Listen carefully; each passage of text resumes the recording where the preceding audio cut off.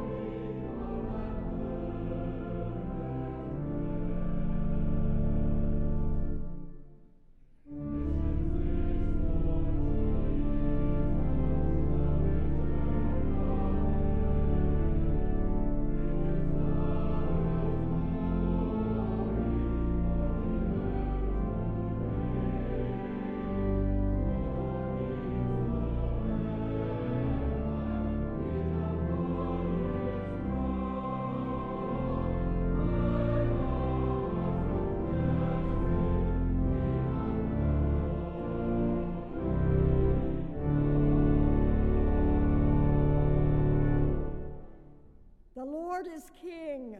God is robed in majesty. The Lord is robed. God is girded with strength. The Lord has established the world. It shall never be moved. Your throne is established from old. You are forever. The floods have lifted up, O Lord. The floods have lifted up their voice. The floods lift up their roaring. More majestic than the thunders of mighty waters, more majestic than the waves of the sea. Majestic on high is the Lord. Your decrees are very sure. Holiness befits your house, O Lord, forevermore. Gracious God, glory to you for the gift of Jesus Christ, for his saving death and resurrection, and his glorious ascension. We lift our praises to you that Christ has ascended to rule at your right hand, to put down the tyrannies that would destroy us, and to unmask all idols that would claim our allegiance. Our adoration rises to you like the rising of nourishing bread, like the tides rising upon the shoreline. like the birds lifting their songs on the morning air, like the crescendo of voices swelling in a choir, like the newly baptized rising from the waters of the river.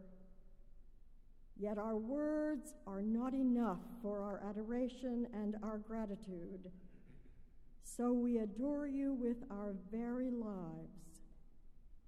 Accept this offering as we pray in the name of Jesus Christ our Lord.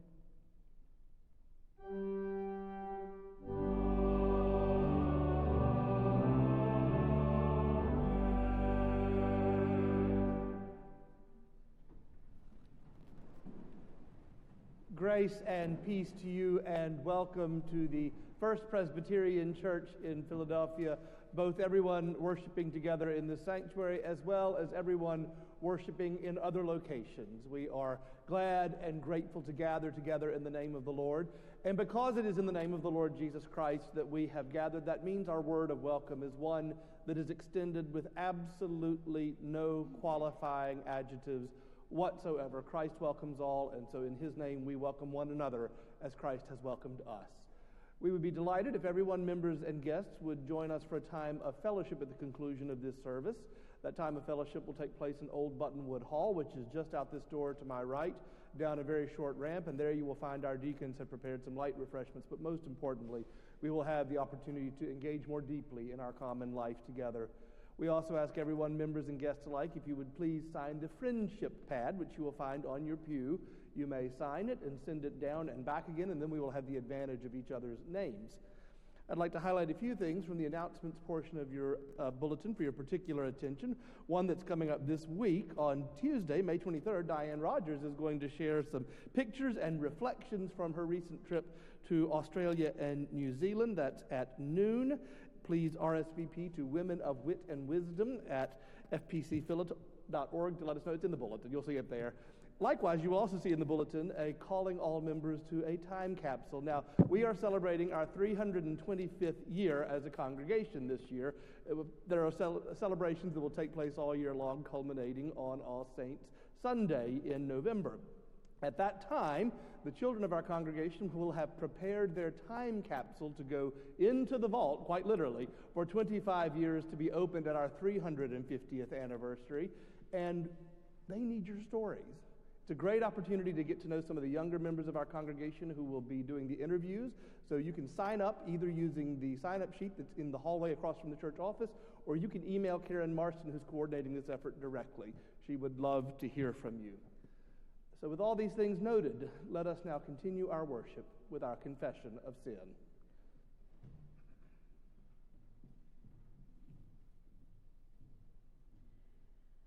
Confession is a mirror by which we see ourselves more clearly. Let us look into that mirror, unafraid of what we will see, for we know that it is a loving God who holds the mirror before us. Let us confess who we are in all of our flaws and brokenness, first together and then in silence. Holy, holy, holy Lord, God of power and might, heaven and earth are full of your glory. The earth and the fullness thereof are sustained by your gracious hand. We rest forever in your abiding care, and yet we live as though this were not true. That which we should resist, we succumb to, and that which we should do, we fail to do. It is our sin that causes us to live like this. Forgive us, we pray. Renew within us the desire to know your will, to do your will, and to live in you. For these and all our prayers we offer in the name of Jesus Christ, our Lord.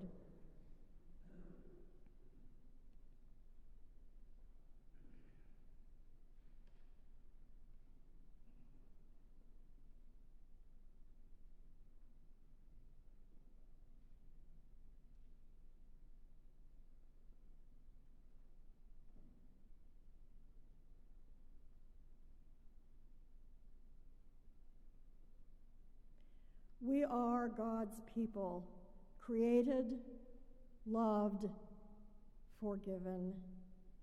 The God of grace has called us by name, and God will restore, support, and strengthen us. Believe the promise of the gospel. In Jesus Christ, our Lord.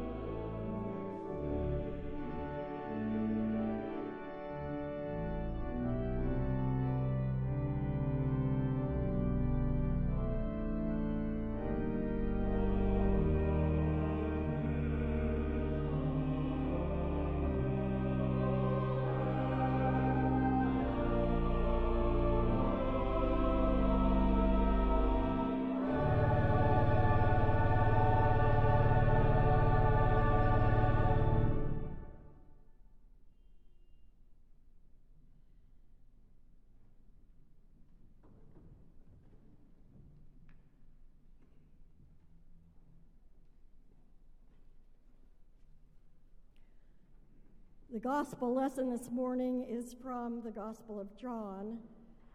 It is part of Jesus' high priestly prayer. In it, Jesus prays for his disciples, and so he is praying for us. Listen for the word of God. After Jesus had spoken these words, he looked up to heaven and said, "Father, the hour has come. Glorify your Son, so that the Son may glorify you, since you have given him authority over all people to give eternal life to all whom you have given him. And this is eternal life, that they may know you, the only true God, and Jesus Christ, whom you have sent. I glorified you on earth by finishing the work that you gave me to do. So now, Father, glorify me in your presence with the glory that I had in your presence before the world existed. I have made known your name to those whom you gave me from the world. They were yours, and you gave them to me, and they have kept your word. Now they know that everything you have given me is from you. For the words that you gave to me, I have given to them, and they have received them, and they know in truth that I came from you, and they have believed that you sent me. I am asking on their behalf. I am not asking on behalf of the world, but on behalf of those whom you gave me, because they are yours. All mine are yours, and yours are mine, and I have been glorified in them. And now I am no longer in the world, but they are in the world, and I am coming to you. Holy Father, protect them in your name that you have given to me, so that they may be one, as we are one. Thus ends the gospel lesson.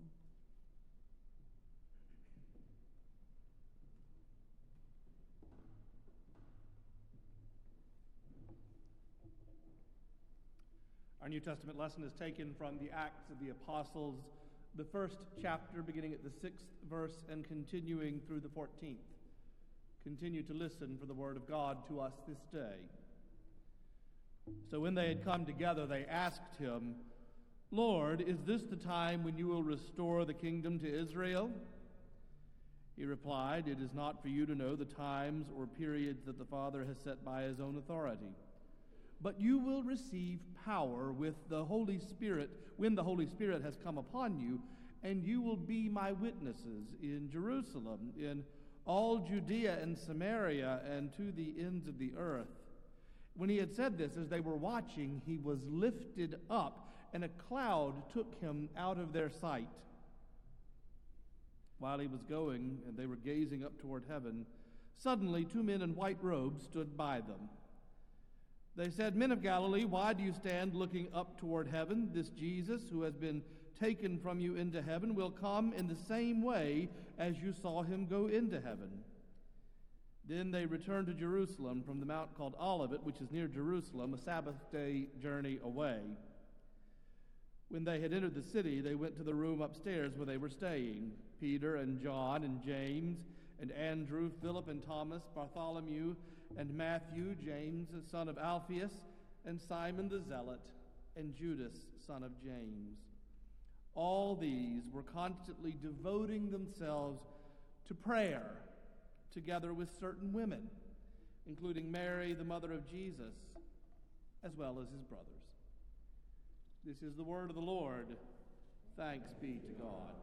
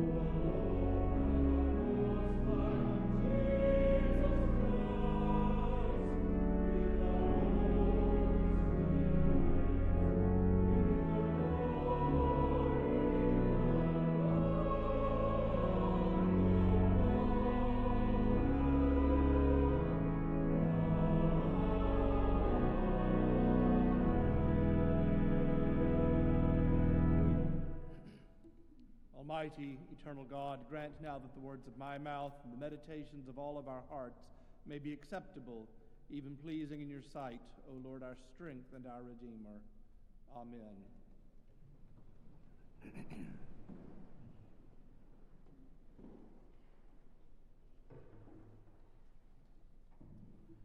A number of years ago, David Brooks wrote an op-ed piece entitled, "It's Not About You."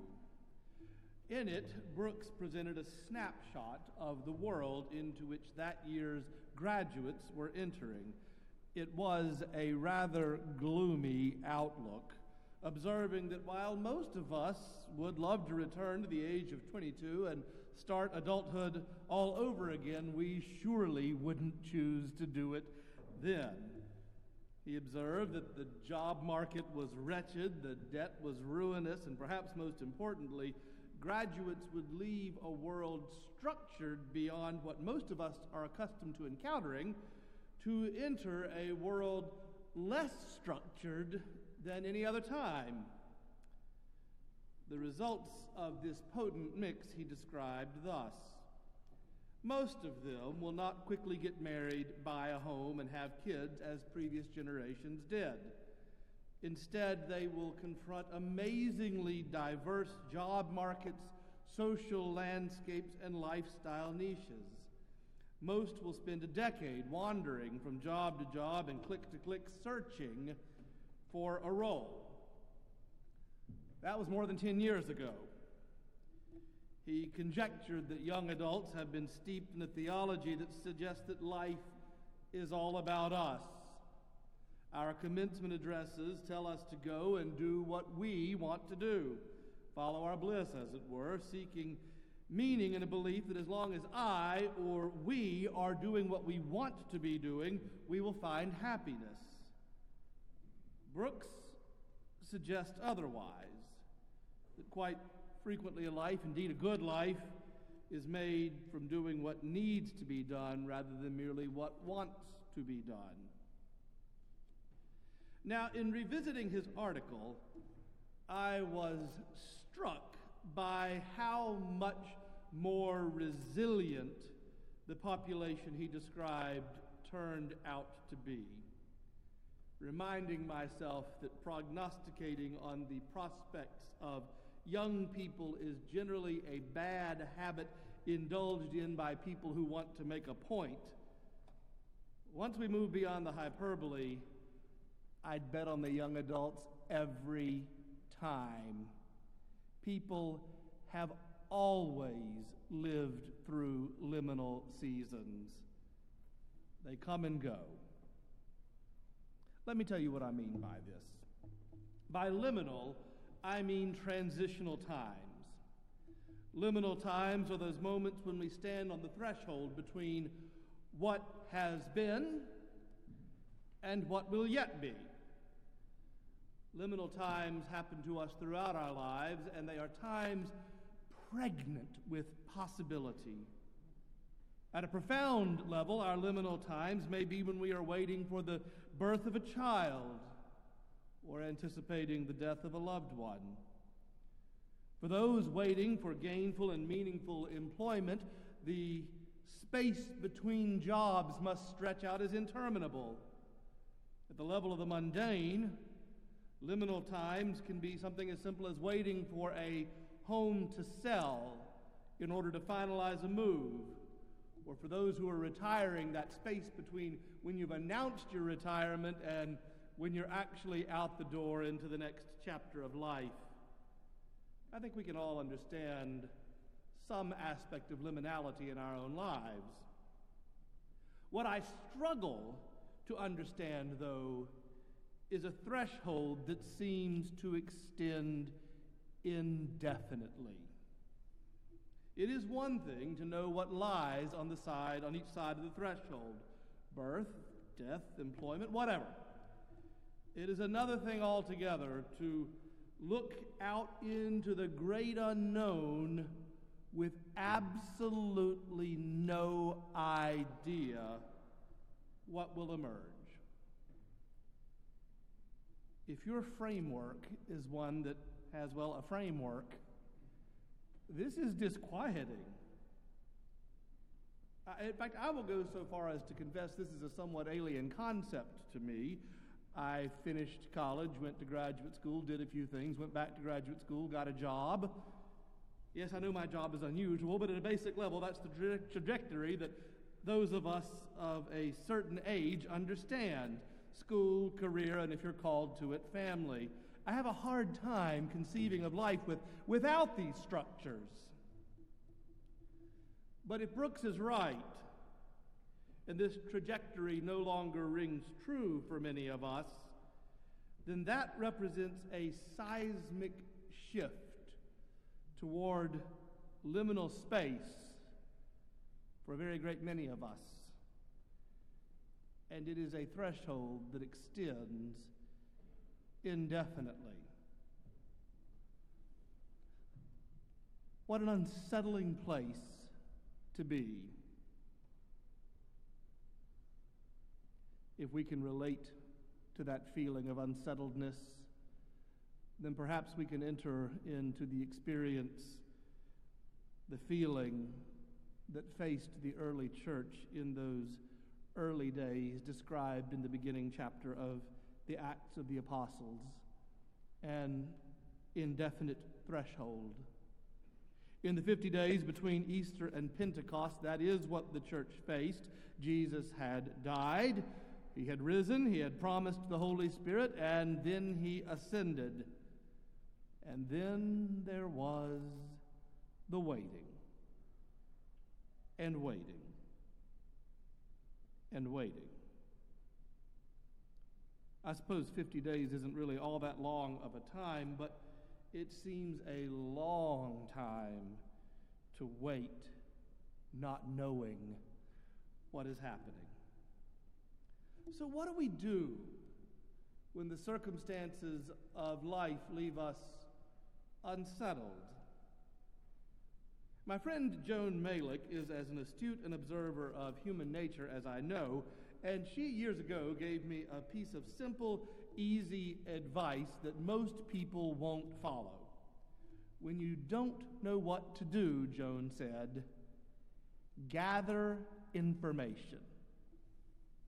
It's an easy principle. Eventually, the weight of the information will tell you what is a reasonable next step. But it requires an enormous amount of patience and a huge amount of trust. For those early believers, that's all they had. Promises were made, liminal space stretched out indefinitely, and so they gathered, and they waited, and they prayed together. But they had not yet seen all the evidence. The weight of information had not yet yielded for them the path that they would follow going forward. What an extraordinary amount of faith it takes to wait and pray. Now, perhaps you are not afflicted with this compulsion, but I frequently have to suppress the urge to do something, anything really, whether it makes sense or not, in order to affect an outcome. So such faith seems extraordinary to me. It puts me in mind of a story I heard years ago. I've forgotten most of the particulars of it, but a group of American clergy had traveled to South Korea to offer the aid of the American Presbyterians to the Korean Presbyterians. You may know the largest Presbyterian church in the world is in Seoul. So the American ministers came and joined with their Korean counterparts, and they toured hospitals and school facilities, and each time they asked the Korean ministers, "What can we do for you?" And each time they asked, the Korean ministers replied, "Pray for us in what we are doing." This pattern continued indefinitely, with the American ministers growing increasingly frustrated that the only answer their counterparts would offer was pray for us. And so finally, the American Presbyterians said rather impatiently to their host, "No, you don't understand. We have money we want to share. We have these resources that we need to give away. So please tell us what we can do for you." To which the Korean ministers replied, "Nothing. There is nothing you can do for us, because clearly we do not have the same beliefs about prayer." There is something very counterintuitive to waiting and praying. It may even feel as if we aren't doing anything, when in fact to wait and to pray is to do something profoundly faithful. Now, prayer does not promise to give structure to our liminal times, but what prayer does do is allow us to claim our liminal times as opportunities where we might be productive by seeking to understand better that which we do not understand, whatever that may be. Dr. Sang-Hyun Lee makes the claim that in calling his followers, Jesus invited them to enter into a liminal time from which they might see the structures of society in such a way that allowed them to see what needed to be changed. Even more importantly, Dr. Lee wrote, Jesus does not leave us alone in our liminal wilderness. Jesus left home and lived in the wilderness of liminality at the edges of his society, in the space between belonging and not belonging.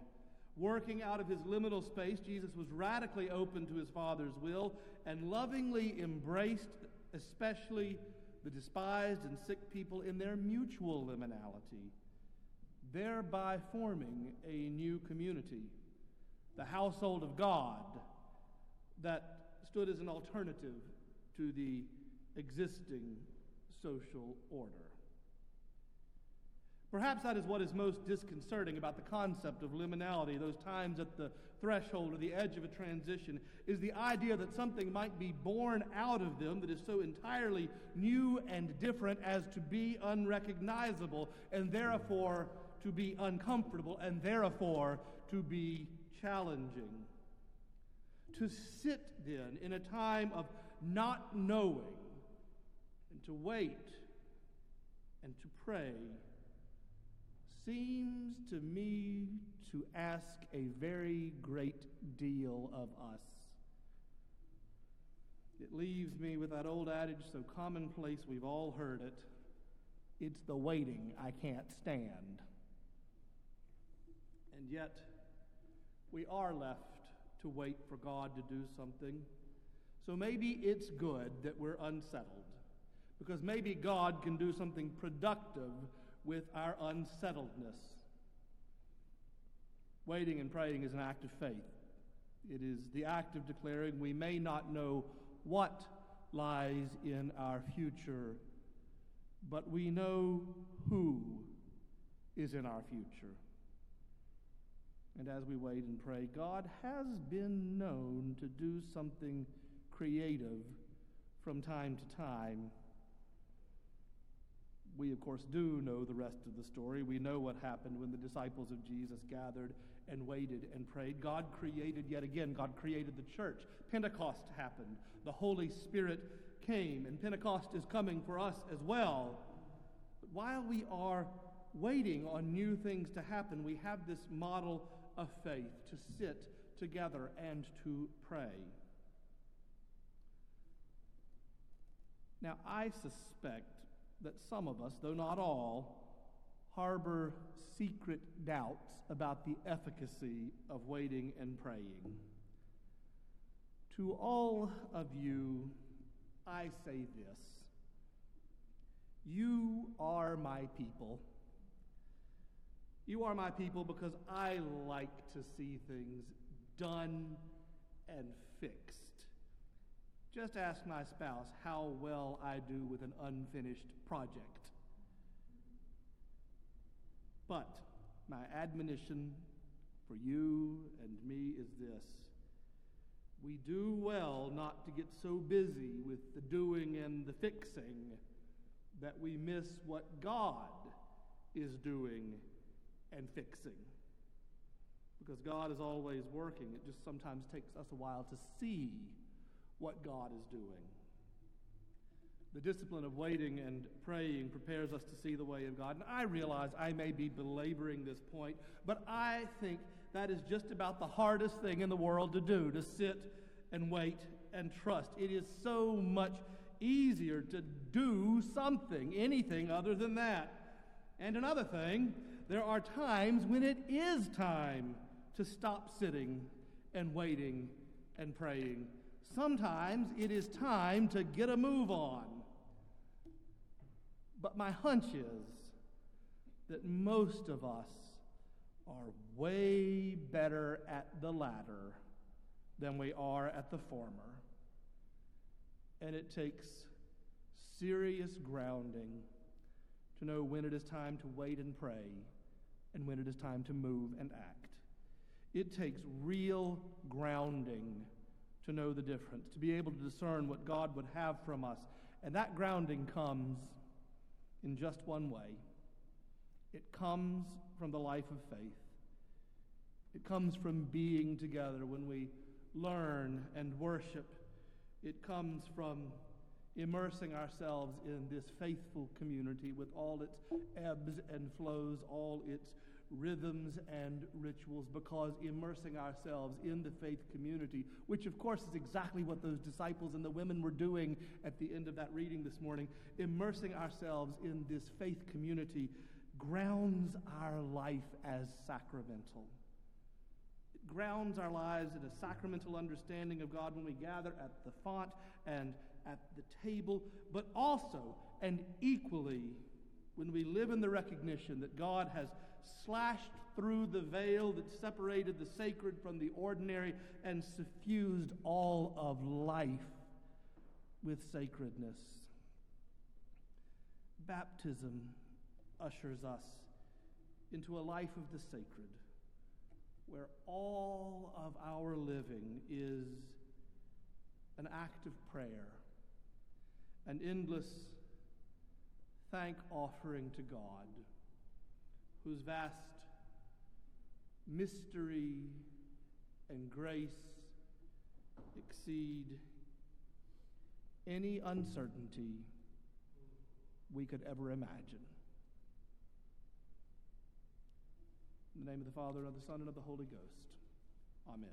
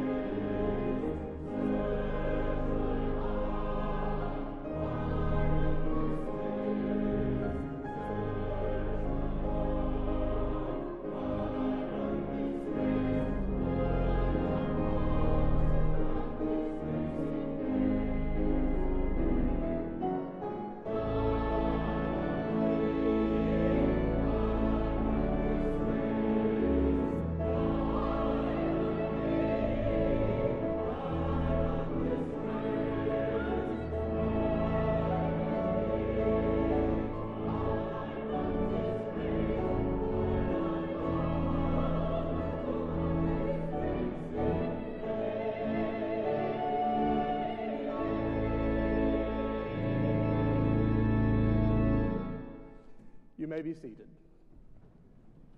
At this point in our services, we come to the sacrament of baptism. Elder Stella Sy will represent the session in presenting our candidate. Hear the words of our Lord Jesus Christ. All authority in heaven and on earth has been given to me. Go, therefore, and make disciples of all nations, baptizing them in the name of the Father, and of the Son, and of the Holy Spirit, and teaching them to obey everything I have commanded you. And remember, I am with you always, even to the end of the age. Hear as well these words from Holy Scripture. The promise is for you, for your children, for all who are far away, everyone whom the Lord our God calls. And so, obeying the word of our Lord Jesus Christ and confident of his promises, we baptize those whom God has called. In baptism, God claims us and seals us to show that we belong to God. God frees us from sin and death, uniting us with Jesus Christ in his death and resurrection. By water and the Holy Spirit, we are made members of the church, the body of Christ, and joined to Christ's ministry of love, peace, and justice. So let us remember with joy our own baptism as we celebrate this sacrament. On behalf of the session, I present Brian to receive the sacrament of baptism. Brian, putting your whole trust in the grace and love of Jesus Christ, do you desire to be baptized? I do. Do you, as members of the Church of Jesus Christ, promise to guide and nurture Brian by word and deed with love and prayer, encourage them to know and follow Christ, and to be a faithful member of the church? We do. Through baptism, we enter the covenant God has established. Within this covenant, God gives us new life, guards us from evil, and nurtures us in love. In embracing that covenant, we choose whom we will serve by turning from evil and turning to Jesus Christ. And now we are all invited to stand and let us profess our faith in Christ Jesus and to confess the faith of the church, the faith in which we baptize. I believe in God the Father Almighty, maker of heaven and earth, and in Jesus Christ, God's only Son, our Lord, who was conceived by the Holy Ghost, born of the Virgin Mary, suffered under Pontius Pilate, was crucified, dead, and buried. He descended into hell. The third day he rose again from the dead. He ascended into heaven and sitteth on the right hand of God the Father Almighty. From thence he shall come to judge the quick and the dead. I believe in the Holy Ghost, the Holy Catholic Church, the communion of saints, the forgiveness of sins, the resurrection of the body, and the life everlasting. Amen.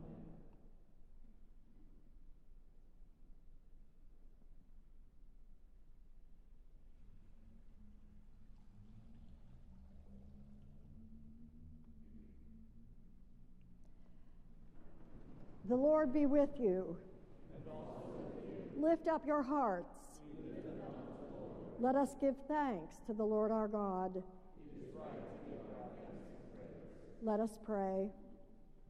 We give you thanks, eternal God, for you nourish and sustain all living things by the gift of water. In the beginning of time, your Spirit moved over the watery chaos, calling forth order and life. In the time of Noah, you destroyed evil by the waters of the flood, giving righteousness a new beginning. You led Israel out of slavery through the waters of the sea into the freedom of the promised land.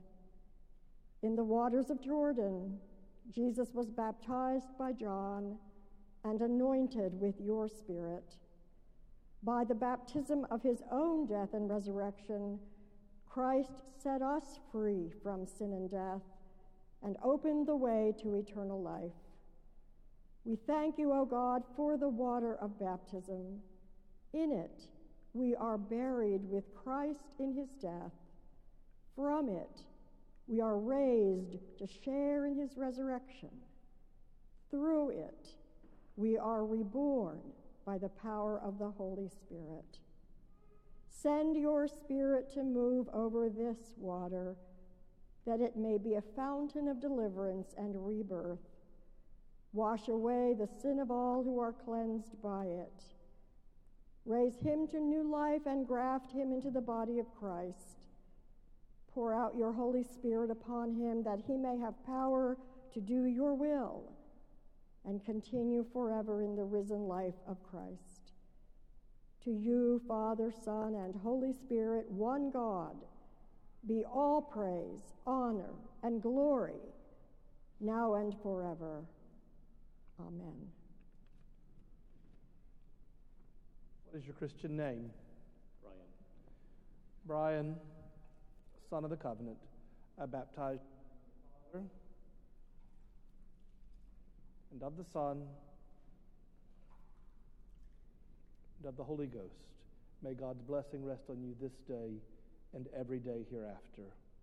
Amen. Now, many of you have been asking if I'm going to carry Brian down the aisle.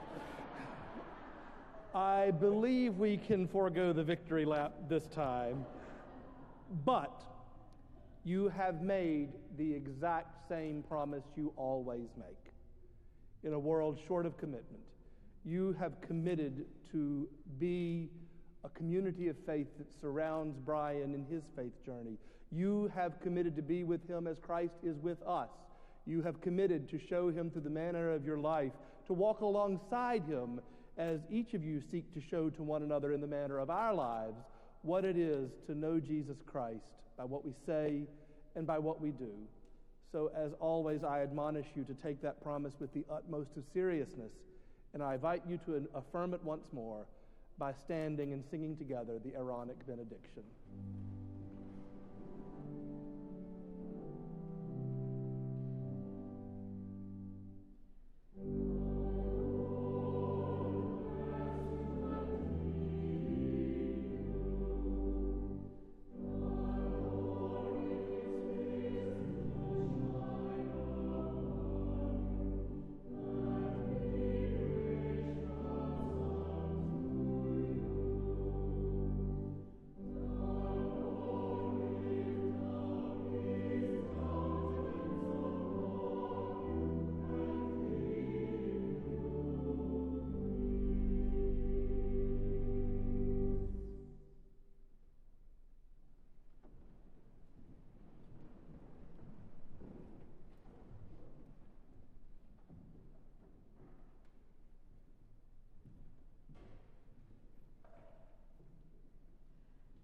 To God we give thankful response for all the gifts we have received, especially today for the gift of baptism.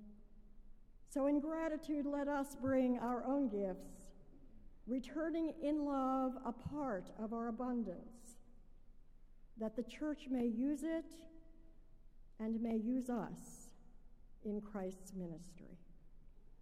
You may bring your gifts forward to the plates on the tables now or after the service, or you are invited to give online.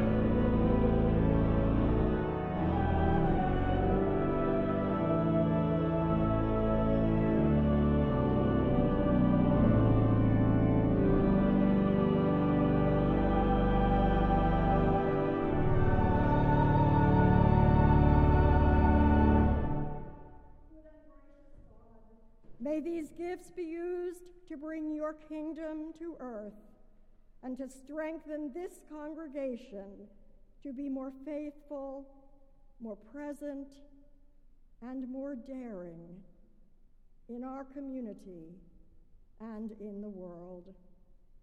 Amen. You may be seated.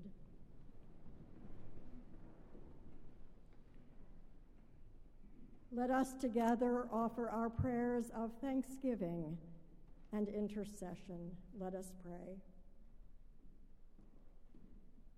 In the silence of this sanctuary, O God, and in this community of faith, we offer the prayers of our hearts. We ask that you will open the channel between us and your presence, a passageway for our longings and our hopes. Lift the veil between us and your ascendant divinity, that we may hear your word and know your love more clearly.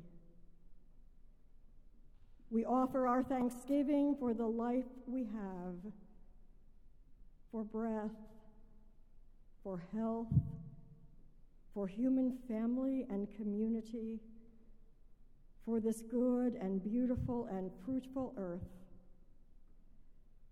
We are grateful for this church, for its mission in the city and the wider world.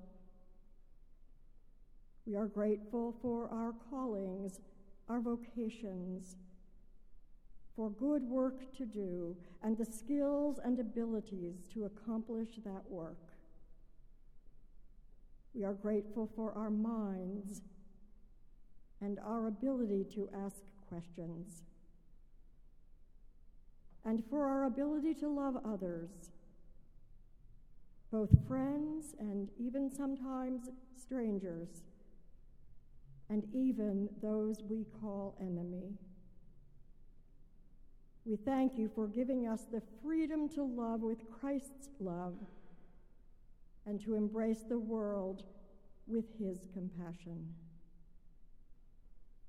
And we lift our intercessions to you, our hopes for healing in all the places and ways that this world needs healing.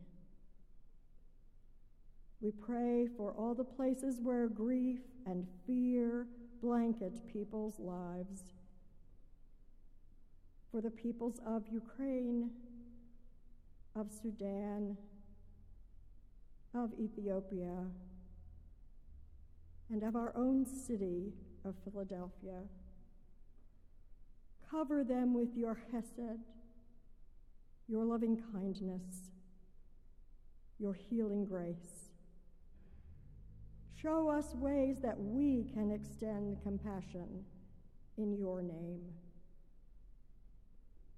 We pray for those who have lost what is precious to them, those they love, homes and homelands, safety, good health, meaningful jobs, mental acuity, a sense of peace.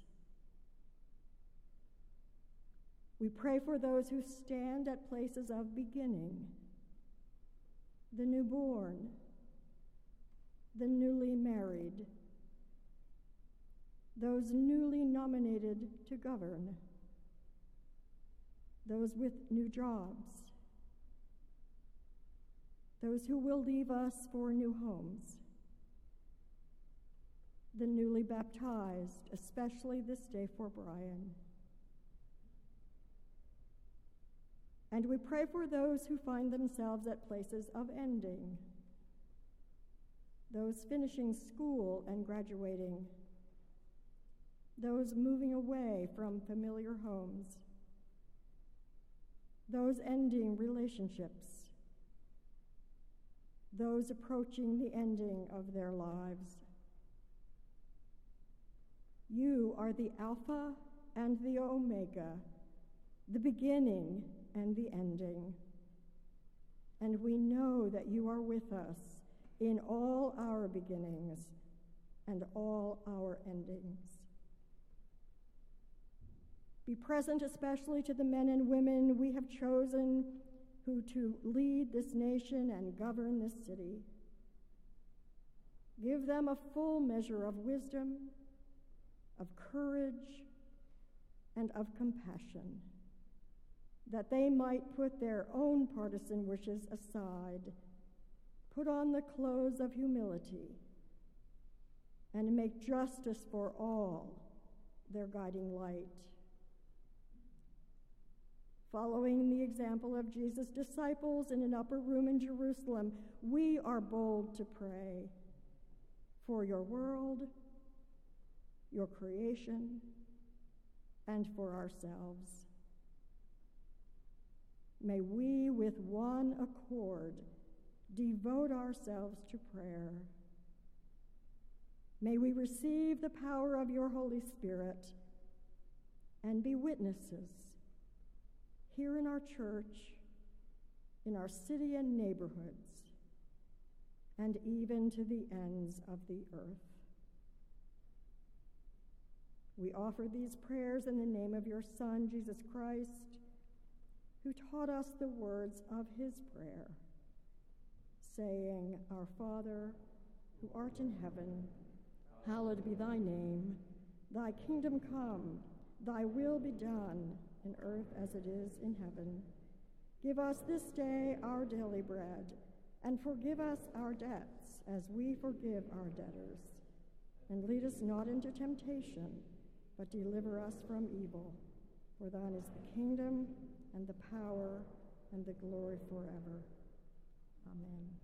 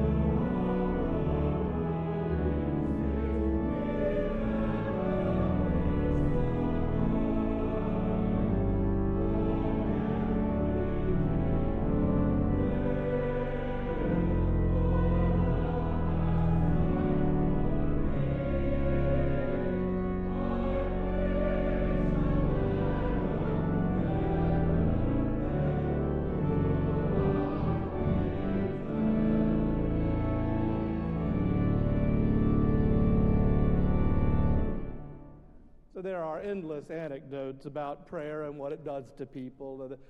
Truthfully, there's not that many stories of when prayer changed God's mind particularly, and it's frankly a dreadful way to try to change other people. But prayer does have a remarkably consistent way of changing the one doing the praying. So as you go from here, go confident in your baptism that the grace of Jesus Christ is sufficient for all your needs. And pray. And the Lord bless you and keep you. The Lord make his face to shine upon you and be gracious unto you.